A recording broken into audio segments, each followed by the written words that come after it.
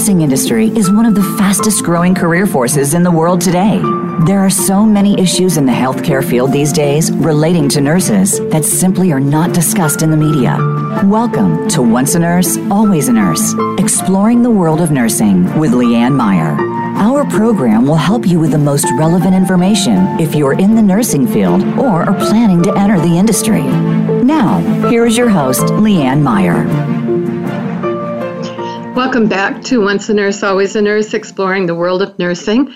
And this is Leanne. I'm here today. We're going to be talking about Alzheimer's and some of the things that can be used, activities and games that can be utilized to be able to work with Alzheimer's patients to give them a level of quality of life that they might not have had otherwise. When I think about Alzheimer's, I think about for baby boomers all over the country and probably all over the world, the A word, Alzheimer's, has become as scary as the C word for cancer has been for centuries. What is different now, after much research and everyday interactions with these patients, mainly that's what we're going to talk about today. And I have two experts who have been working in the field for a long time and learning a lot, and more importantly, teaching and training a lot. So one of the things that actually started this particular topic for me was finding an organization that made what they called Brainy Day Activities. And starting to get connected with them, I started to learn more about my two guests. So I want to have you welcome with me my two guests, Jeannie Flossie and Lynn Hilgenberg. So Jeannie, could you tell us a little bit about how you became a nurse and how you got involved in this area of nursing? It was seems like 100 years ago. When I was 17, I thought I wanted to be a nurse, and so I went to work in a nursing home in 1971. I went to become a nurse's aide, and it was the summer between my junior and senior year of high school to try that out, and I started meeting those elderly people, and I fell in love. It was so interesting for a very, very young person to be exposed to the elderly. I felt like I had to slow up so much and slow down. That was my first lesson they taught me. But I came across in my first few years of nursing a friend of mine named Mary Meeker. She was a nurse, and she came to me. We had both been nurses for 3 or 4 years, and she told me that her mother couldn't remember what she was doing and was losing ground with her beauty shops that she owned and operated, and could I help her? And I said, well, I don't know how I can help you. Her mother was only 42 at the time, and it took about 3 years and many doctors actually to get to the right diagnosis at the University Hospital in Cleveland, Ohio. And the Alzheimer's Association was just coming on the scene. There was no chapter yet established in the Akron, Ohio area. So we met the one person who was working out of her house with a telephone and helped her to build it. We went to the library and read everything there was to read about Alzheimer's in a single afternoon at that time. And we started doing public education because, of course, we were the experts.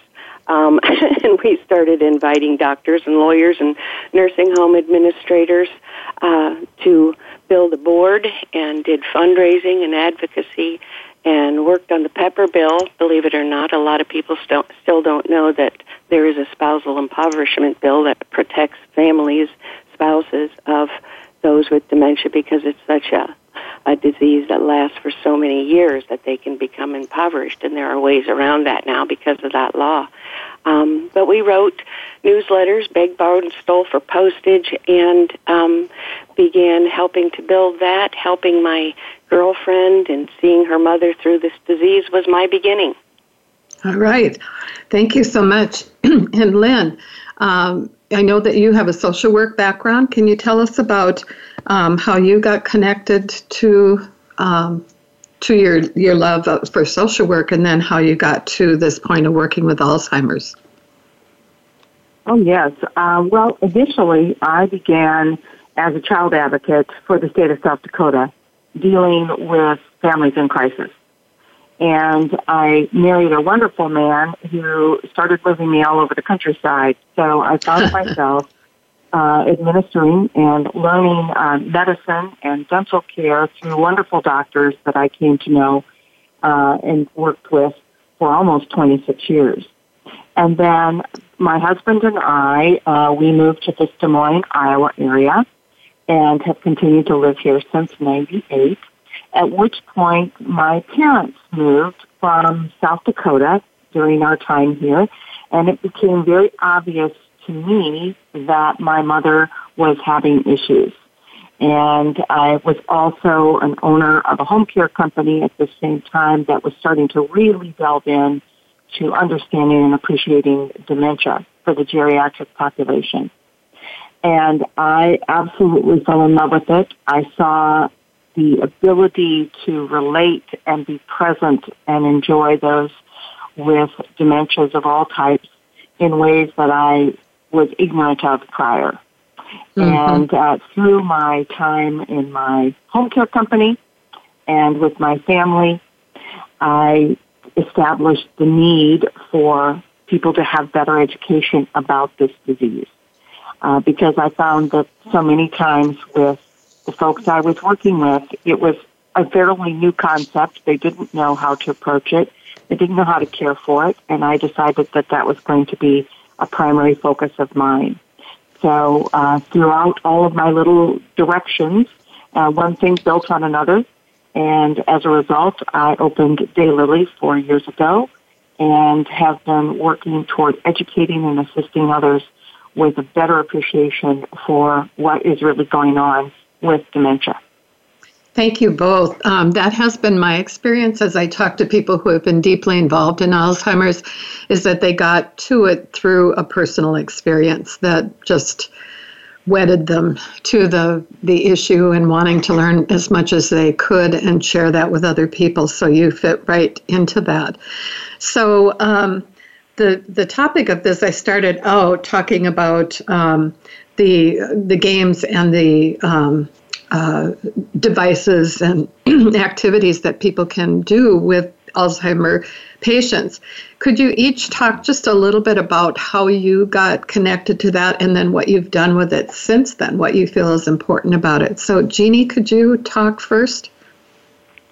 Well, in my beginnings, there weren't any tools or engagement activities, and I kind of began by engaging people in just what I called a social circle, and pulling out items out of a basket and looking at a doll and asking people if they ever had a doll, and passing the doll around and let everybody talk about whatever was on their mind about dolls. When I met Ginny Rosen, who introduced me to the hippocampus headquarters and the Brainy Day activities, I thought, oh, wow, here is 64 activities all hanging on little hangers. We've got balls, we've got shut-the-box games, we've got puzzles that are actually not so complex and all the same color that people can't do them and get frustrated and throw them down because their feelings are hurt or they're feeling overwhelmed with the activity. And these just fit right into here. Put these on the table. Let's look at these. Can we put this together?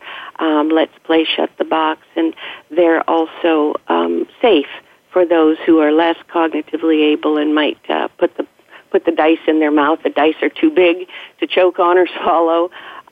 Great activity piece to use. And then some friends of mine at Akron U were creating a game called Memory Magic. It's a tabletop game. There's hand-eye coordination involved. It's ergonomically therapeutic for them and mentally challenging at appropriate levels for success with that game too, because part of the frustration with cognitive loss is that those things that are typically challenging in a game can cause them to get frustrated, angry, throw things down and walk away, or say, I'm not playing anymore, or start to cry. And so it's important to have those kinds of tools that people have developed out there. And then the third thing that I have come across that the Department of Health and in conjunction with the Ombudsman program, they developed the Music and Memory program that I got involved with and wrote policies for and instructions and processes and documentation to include music. The little iPod, I think those are called the little ear pieces that you put in your ears. I'm an old woman. And I have their families download their favorite genre of music, and it was a nursing home project, and it really provides them with the enjoyment of music. You know, we all are a throwback to whatever our time was between 15 and 25 when music was most important to us in our lives, for most of us teenagers. And we look at, you know, how old they were and what the music was at the time, and it triggers.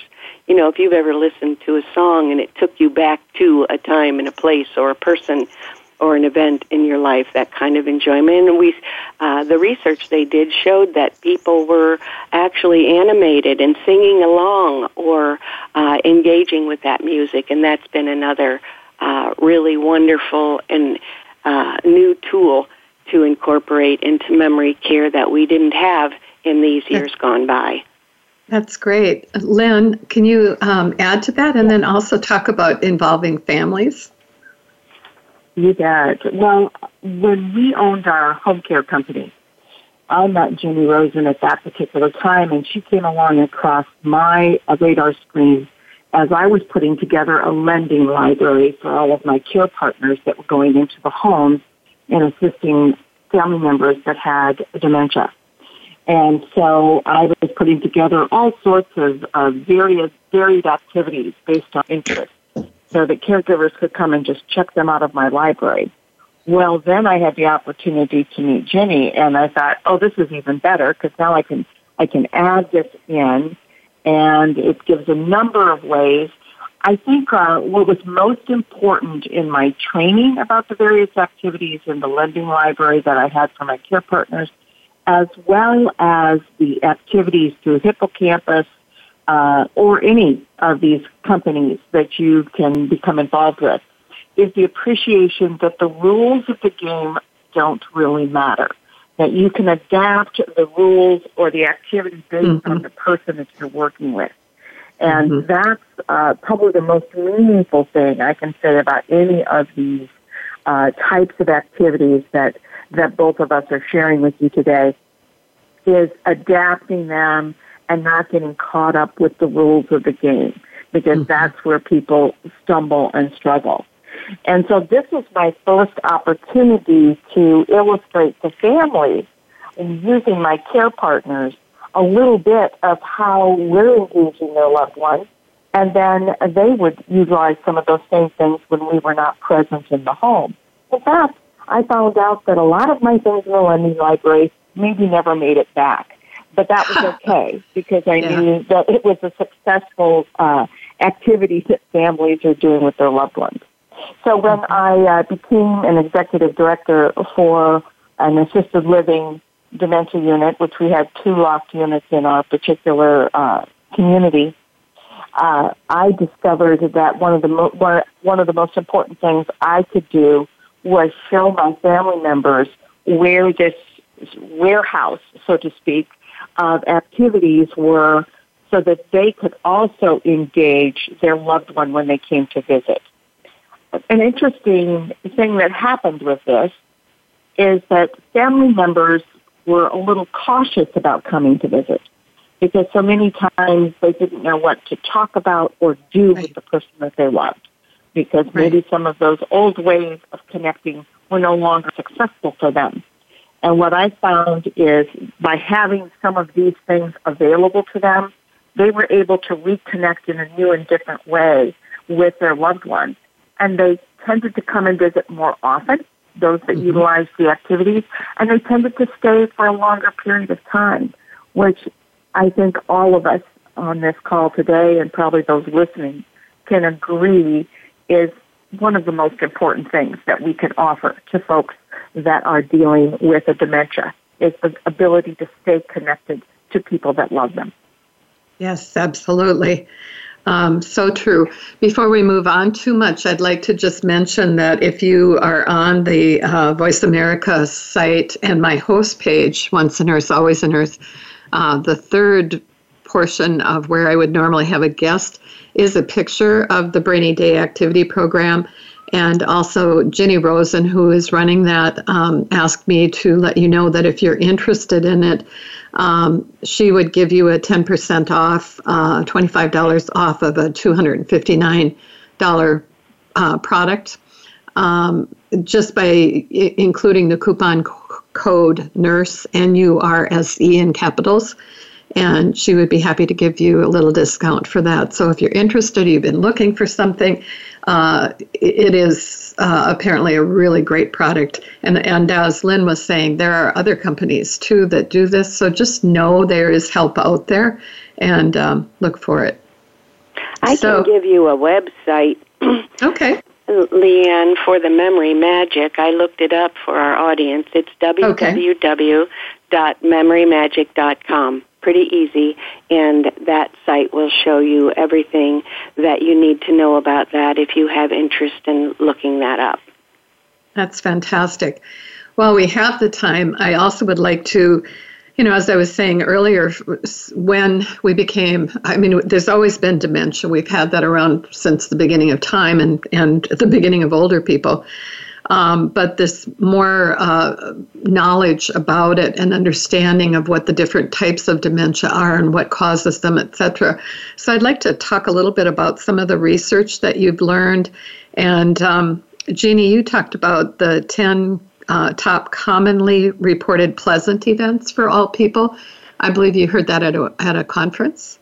Yes, I went to a conference several years ago where Dr. Logston from University of Washington presented and had done international research on the quality of life. And, of course, I was writing copious notes from these researchers, both nationally and internationally. And I was so surprised to hear what the top 9 quality of life I should say the research outcomes of, first of all, the 4 most commonly reported pleasant events are, number 1, just to go outside, the outdoors, whether it's sitting and listening to the birds or letting the snow fall on your tongue when you're all bundled up, but going outside. The second is shopping. That blew my mind. I had no idea.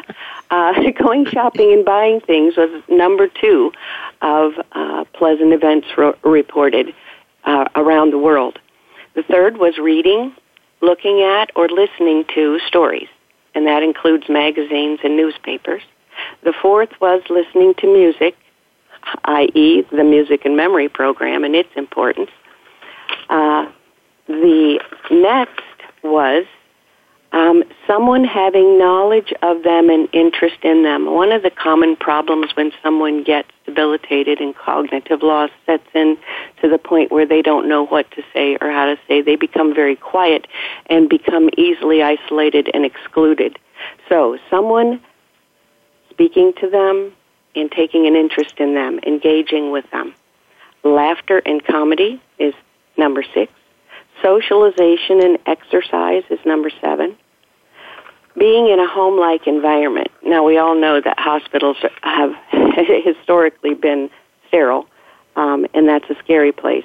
So a home-like environment that puts them at more ease. And the last was mood enhancements, things that eliminate fear. And you really have to step a moment into their shoes and say, what would be scary in this room to me, or in this hall, or in this nursing facility, and try to eliminate fears any discomfort and pain, and offering some pleasant experiences of some kind, learning how to push happy buttons. That's what I called it. And everybody has different ones. And we have to ask ourselves, if I were cognitively impaired, what comforts me? I like yarn. I crochet. I like books. Just holding a book, even if I can't read it, would be comforting for me. And offering pleasant experiences and unconditional acceptance. It's so easy to be condescending. Okay, we were sitting at the table and I poured my pop on my macaroni and cheese. And somebody goes, oh my God, what a mess. Let me clean this up. And it's hurtful. It hurts their feelings. Their limbic system and emotional intelligence is very much intact. And we lose in our own reactions to them our sensitivity of how we're making them feel. Yes, we're in a hurry. We're going to clean it up. We got 100 things to do, and we're exuding that angst. And our emotions are contagious. And if we're happy and calm and peaceful, we give them a happy, calm, peaceful moment. And if we're not, they are sensing and feeling if we're too tired, if we're frustrated. But you can really do anything. Use aromas, something to rummage through, draw, paint, color, clay, Play-Doh, read a story, tell a story, get out a deck of cards and play war, or just line them up. Pop in a movie. And movies are really not very good because they don't maintain the thread of things, but at least it's imagery and something to look at rather than just sitting in a chair and staring. So those are my top 10 findings on quality of life and some of the ideas that I've come up with over time to help to make life better for those with cognitive loss. Lynn, talk to us about some of your thoughts and what are some of the interesting things that you've learned? Well, what I've discovered is the importance of appreciating what is the purpose of the activity. Why do we think it's important?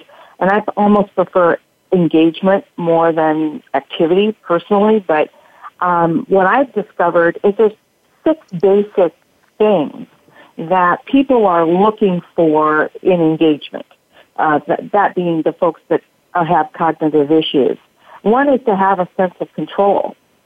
Another is to experience success, to feel useful and productive, to express themselves, to have an opportunity to be with others, and to fulfill a spiritual and religious need. Most folks still have a need to feel in touch with something bigger than themselves. I find that the types of activities, there's basically 4 categories. And this would be something, if you follow very many of the dementia specialists, you hear this over and over again, but productive activities, things that help give me a sense of value and purpose. I mean, those might be simple things like watering the plants and caring for things in my neighborhood that I'm living in the long-term care, helping another resident or helping staff members with various things. And then there's leisure activities. Are we getting to watch a great entertainer, something that's more passive? Are we getting to do something that's more active, like playing a game of bag or doing some singing or playing some other sport or some sort of thing like that? And then there's self-care, the physical part that we hear about frequently, being able to go for a little walk, things that help build our strength and balance and maintain some of those areas. But also the cognitive piece, just as she mentioned earlier, some of those matching games, sorting games, things that make us look at our world and utilize some of our motor skills in different ways. Our reminiscences, of course, are wonderful for group things. And then we can't forget the restorative, the times that we allow them to re-energize. And that might be listening to a reading, rocking in a chair, which of course is just gets right with that circadian rhythm that we all have a need for. Being able to be outside and commune with nature and listening to that quiet music, or, getting a foot soak or a foot rub. Those are all things that can help restore us and help us feel even more a part of things. And I think those are imperative. And, one more shout out to the music.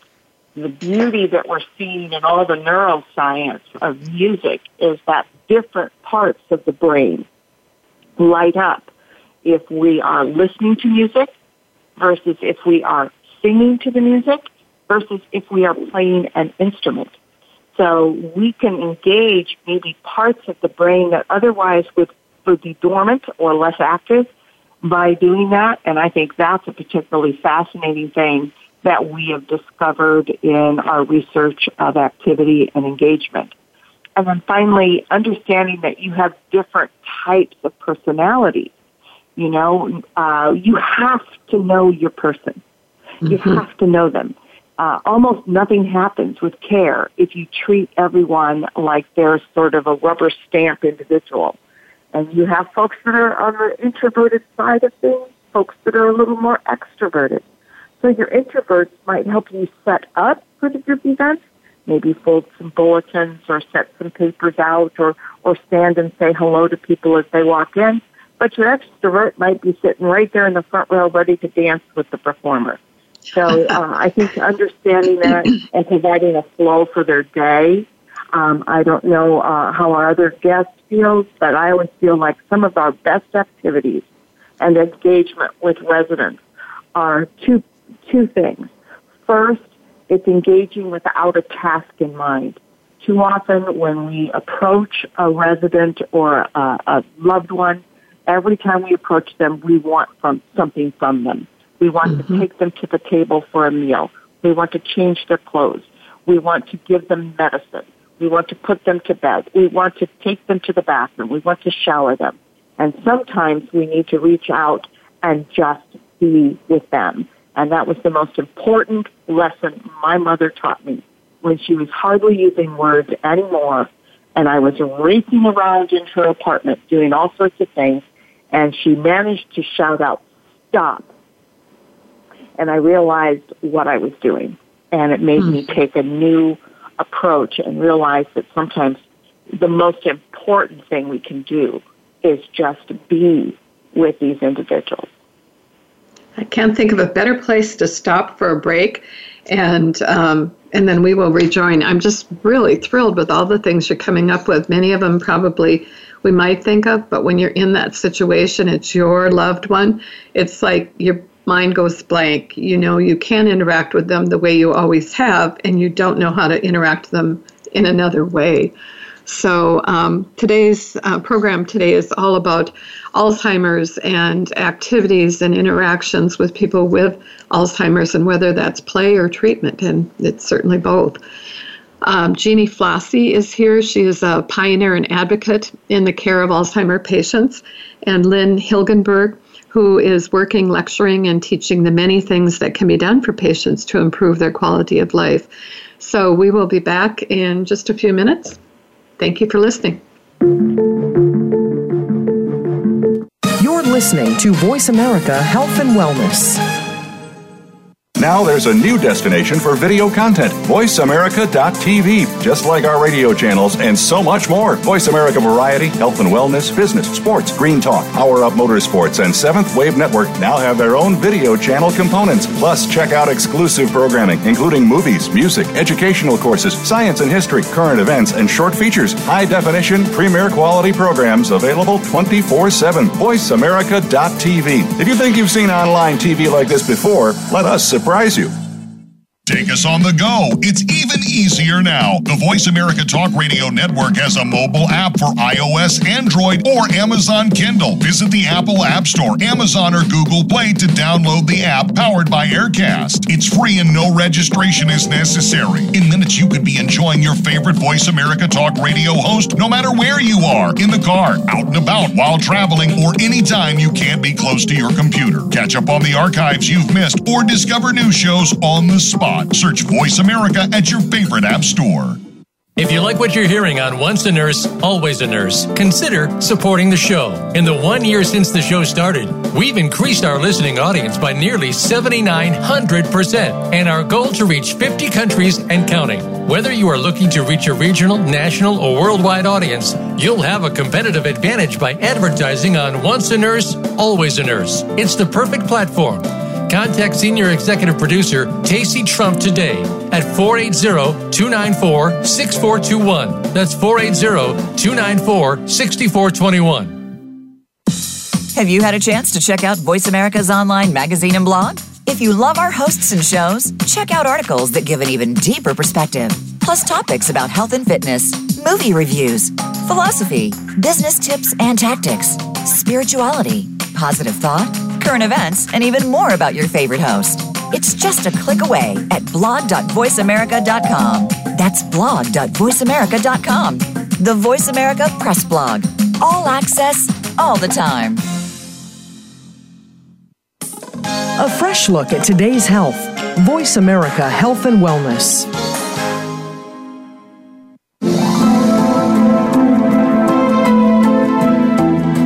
You are listening to Once a Nurse, Always a Nurse, exploring the world of nursing with host Leanne Meyer.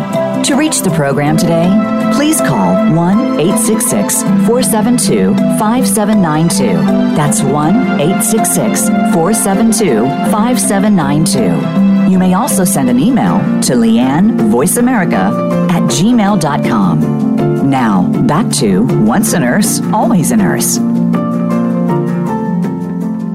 Welcome back. This is Leanne again. And if you are just joining us now and wondering what on earth are we talking about, we're actually talking about aspects of play and treatment and how to engage people that have Alzheimer's. Many times we just feel frustrated when we can't interact the way that we always have with that individual. So I'm talking with Jeannie Flossie, who is a pioneer and advocate in the care of Alzheimer patients, and Lynn Hilgenberg, who is working, lecturing, and teaching the many things that can be done for patients to improve their quality of life. So, Jeannie, you were just talking on the break about something you'd like to bring up. Do you want to go ahead and talk about that? Oh, I just wanted to comment on how much I appreciate what Lynn was saying about allowing them to continue to contribute. They need to realize that they still have value. Their sense of worth and self-esteem has diminished over time as the disease has progressed, and they've been aware of their forgetfulness or been the victim of the nonverbal, what in the world are you doing, raised eyebrows and exasperated looks. And that they're affording them the opportunity to continue to contribute with whatever that is, household chores, folding the clothes. That's real valuable stuff that Lynn was talking about. And for nurses, it's a real necessity then that we have a thorough social history. When they walk away from that home and they're in our care, we need to have some knowledge of who they were, what their interests were, what they liked, and be able to facilitate quality of life through that in the institution or the long-term care or the assisted living setting. I also, if I might jump in here a little bit, I think it's really important for us to continue to appreciate that although their communication pattern with us may change, their abilities may change, they're still a wonderful, beautiful human being within this body that you're working with. And I think when we're in care or providing care for those that have cognitive decline, I think it's very easy if we're not consciously in tune to begin to treat them as less than the adult that they are. Mm-hmm. In fact, I think a lot of our staging of dementia does exactly that because it compares their abilities to toddlers or to grade schoolers, and I think that's a devastating thing when we allow ourselves to actually function with individuals that have cognitive decline. I thinking of them as less than the adults that they are. And certainly, as Jeannie mentioned earlier, they are completely in tune with what's going on under the current of your personality. If you're being in any way condescending, they pick up on it. They are very, very alert. Their limbic system is in overdrive. In fact, the amygdala is working fast and furious to determine whether they should be frightened, run away from you, or fight you. And the more we understand that we're signaling ideas and reactions from the very people we're caring for by our own opinions and maybe misplaced attitudes, the better we can give care. Absolutely. I think one of the most common questions I've been asked over the last 35 plus years is, why do Alzheimer's patients get violent? And my answer is always the same. Absolutely. They are not violent. What they're doing is responding and reacting to what's going on around them. If someone is demanding and things are overwhelming, all the forms of dementia, and there are many different causes, and it manifests in very different ways, causes individuals to be uncertain, fearful, anxious, get agitated, and if no one is making them comfortable and it's going from bad to worse, and they see those nonverbal communication things, it escalates and turns into their, like Lynn just said, wanting to run away, or the fight or flight thing kicks in. Underlying uncertainty is fear, and fear leads to that fight or flight. And that aggression then is in response to the situation that's beyond their control. People who are cognitively impaired need calm, comforting, reassurance, and they need their needs satisfied, which leads to Naomi Feil's validation therapy.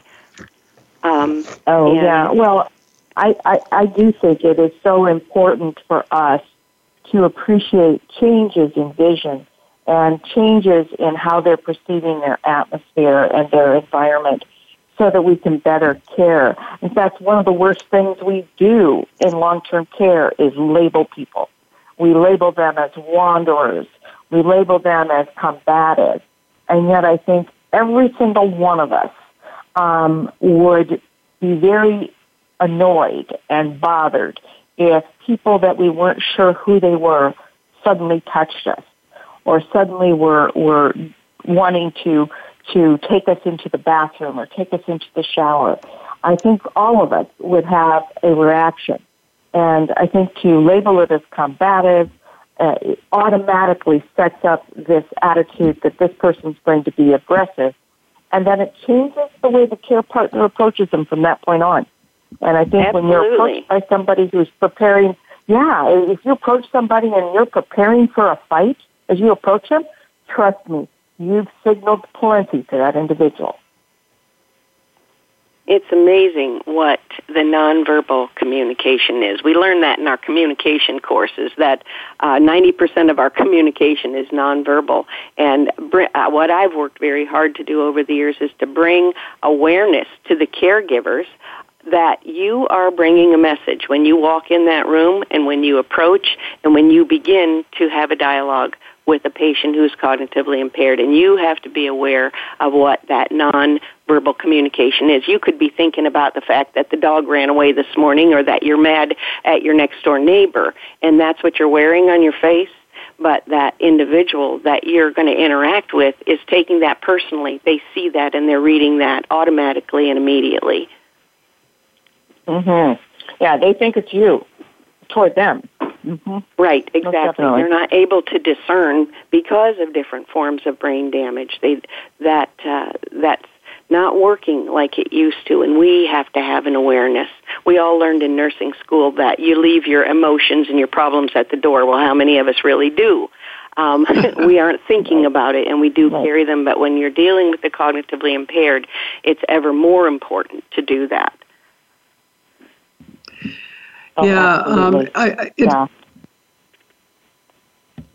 it occurs to me that this is the kind of things we need to be doing every day with everyone, because people, whether they have a dementia problem or not, are still reading us.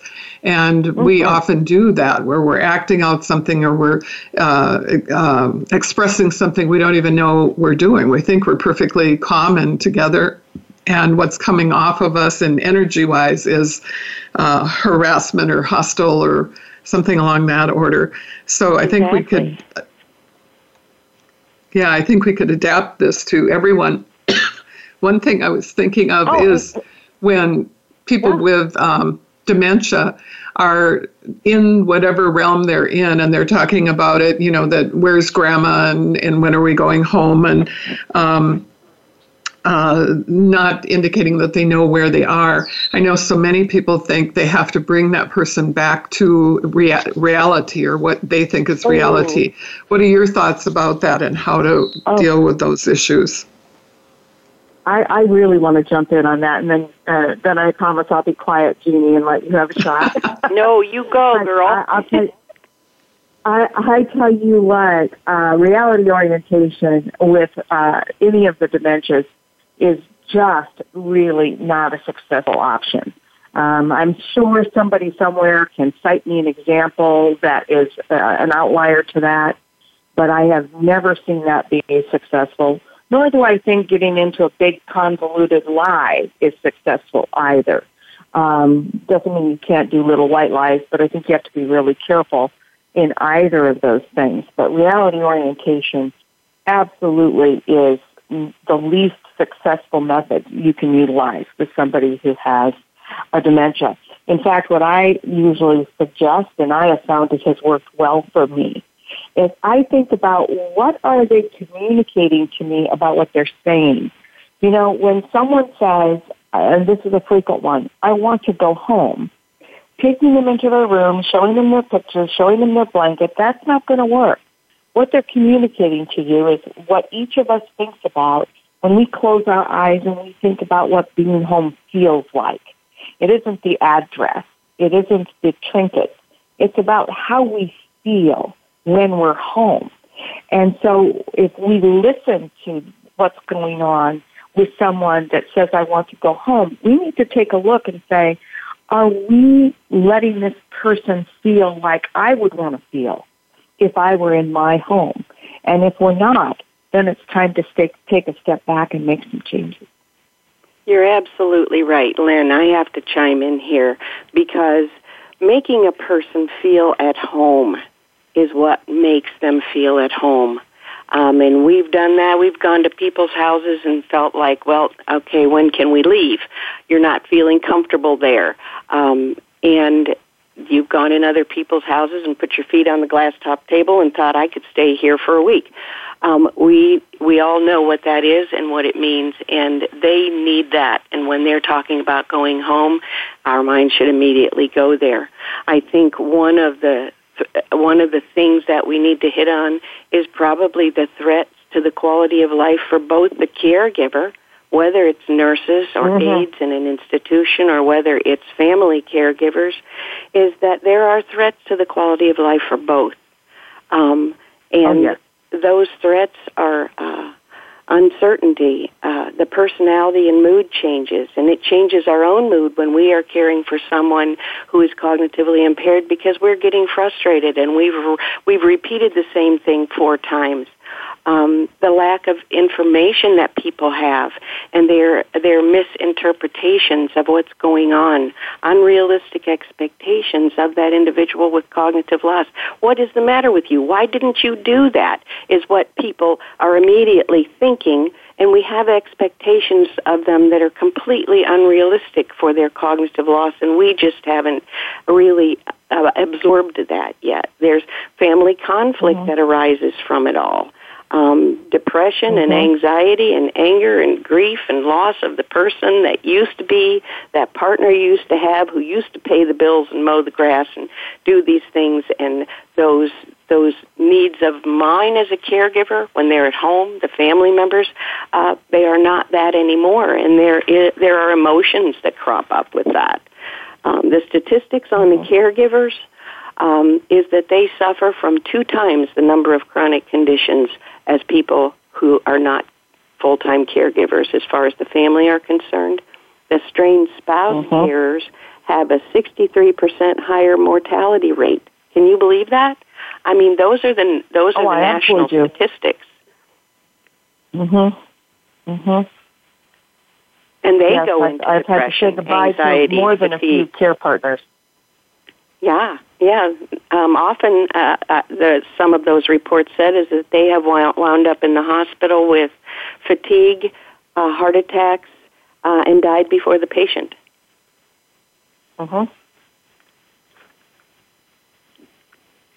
Most definitely. I think that caring for the care partners is a tricky one because so many times where they struggle is the guilt over how they're feeling and their lack of connection to the person the way they used to be. I think that was the lesson that my mother taught me and that I have tried ever since to establish with families. And that's that I still want you to be my daughter. I don't want you just to be my caregiver. And too many times, and certainly it had been the case for me, we get so sidetracked when we're family caregivers with running around and being the caregiver that we rob the person that we love and ourselves from the depth of the relationship as the spouse or the daughter or the brother or sister. I think we completely lose that in our fight to do things and get things done. And also then there's a lot of grief that goes with that. I used to share with families, I know this is not what you signed up for. This is not what you thought it all meant when you said for better or worse. And I get that. And the guilt over maybe not being able to give the level of care, either physically or emotionally, and therefore looking at placement, is particularly difficult for the loved ones. Oh, yes. That successful family interventions is such an important part. They've got to deal with the isolation from their friends, family, and normalcy that they used to have. There's problem solving involved, and they're not really taking care of themselves. There's a balancing act. Whose needs, how long, how much, and learning to let go. I've found that caregivers, because I've been involved in many, many support groups to help families, is that the caregivers have done this so long and done so much, they don't know when it's time to stop and let someone else help or get respite or make that placement and begin to reclaim their own lives.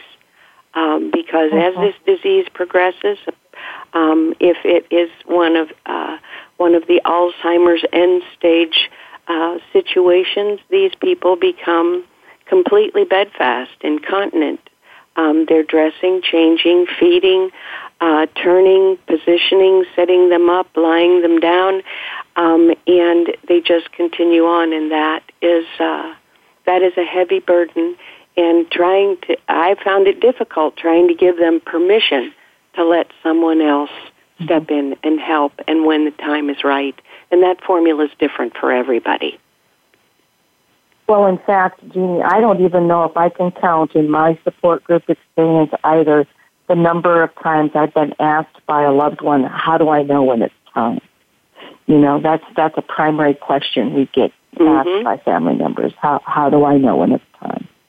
Well, the formula is as we talk, all very unique and individual to the circumstances of individual people. Mm-hmm. I do think that if we want to become better care partners, and I mean as family members or as professionals, I think the challenge that I certainly hear coming from you, which I'm so excited about, and I hope people are hearing it from me as well, is that we have to be willing to try something new. you know, and not be so fearful about, trying a new type of engagement or trying a new type of interaction with someone. And be willing to learn something different. I tell you what, there's so much new research out there. Now we understand about neuroplasticity, and that was not even talked about 15 years ago. Absolutely. And being willing to see it through another person's eyes, have really tuning into the empathy that we need to have for people that have a cognitive decline. Because you know what? There's still people that hasn't gone anywhere. And the disease doesn't change the fact that we have to have our sense of humanity. And then I think finally the big key, and I'm anxious to hear what you think, Jeannie, I think the big key is to be willing to fail and try again, because we're human. So we will screw it up. That's just kind of goes with it, Absolutely. I think. We're not going to go through a day and not have a challenge. Right. Exactly. Right. I'll tell you one thing that the patients over my 40-plus years as a nurse and an aide have taught me, and that is they are living in this moment. The past is forgotten. The future is not conceivable. They are living in this moment, and we are so busy with what we've got to get done. We have to do this, and this, and we're rushing around. We need, what they taught me was just sit. It's what you said earlier, Lynn. Just sit down and look in my eyes, hold my hand, talk to me. If I don't talk back, fine, but they are living in this moment. And whatever we can do to make it look good, sound good, smell good, feel good is a quality of life. As I'm listening to you, too, I'm thinking sometimes family members perhaps think those things in their mind, but they don't necessarily say them to their loved one. Mom, I'm just so happy to be here, just holding your hand and having these moments together. It just is something so simple, but something we don't actually say. We actually are going to need to stop here. I want to give you each just a minute to maybe what is in fact, we just have a couple of minutes. I think I'm going to have to just stop here, and I'm so sorry because I was hoping that we could get much more in, and we always include a lot, but it's never enough. So I want to thank both of you for being on the show and for all of the wisdom that you've shared with us and places they can go and connect. And so I really thank you a lot. Well, thank you. Well, thank you for having me. I've enjoyed it. You're so welcome. It's a pleasure. Great. One of the things I wanted to do just here at the end is quite a bit different. It's I just felt like I needed to take a minute to acknowledge another senseless hate crime that was committed this time at a Jewish temple in San Diego. And these incidents are becoming a daily reality around the world and can be chalked up to, at its core, it seems like greed, anger, and ignorance. This particular one hurt me especially deeply because the perpetrator was a nursing student. If we as nurses, who often come to the profession based on the desire to help others, spend our training, we spend our training learning how to do this in an inclusive and respectful manner to all. If we cannot change the bullying, disrespect, and anger that finds itself showing up at work and in our daily lives, how do we expect people in a general population to learn a better way? I think there's so many nurses, millions of us on the planet, and if each one of us just looked at this as part of our mission in life to step back, take a good, hard look at your own personal attitudes, at your behavior, and try to determine, is there really something is what we're putting out what we really want other people to learn and to know about? And if we're seeing people in our environment who are struggling, who are angry, who are frustrated, who are whatever, instead of walking away from them, maybe it's similar to this whole thing with Alzheimer's, instead of walking away, maybe what they need is someone to come close and ask them, what's going on for them, and to be able to talk it out or work it out or hopefully hear another point of view before they act on whatever it is that's going through their minds. So I've not said anything about these as they've been happening, but I felt like I had to this time simply because it was a nursing student, and that brings it closer to home. So I thank you all for listening, and I hope that you will tune in again next week. This is Once a Nurse, Always a Nurse, exploring the world of nursing, and this is Leanne Meyer. Thank you so much for being here today.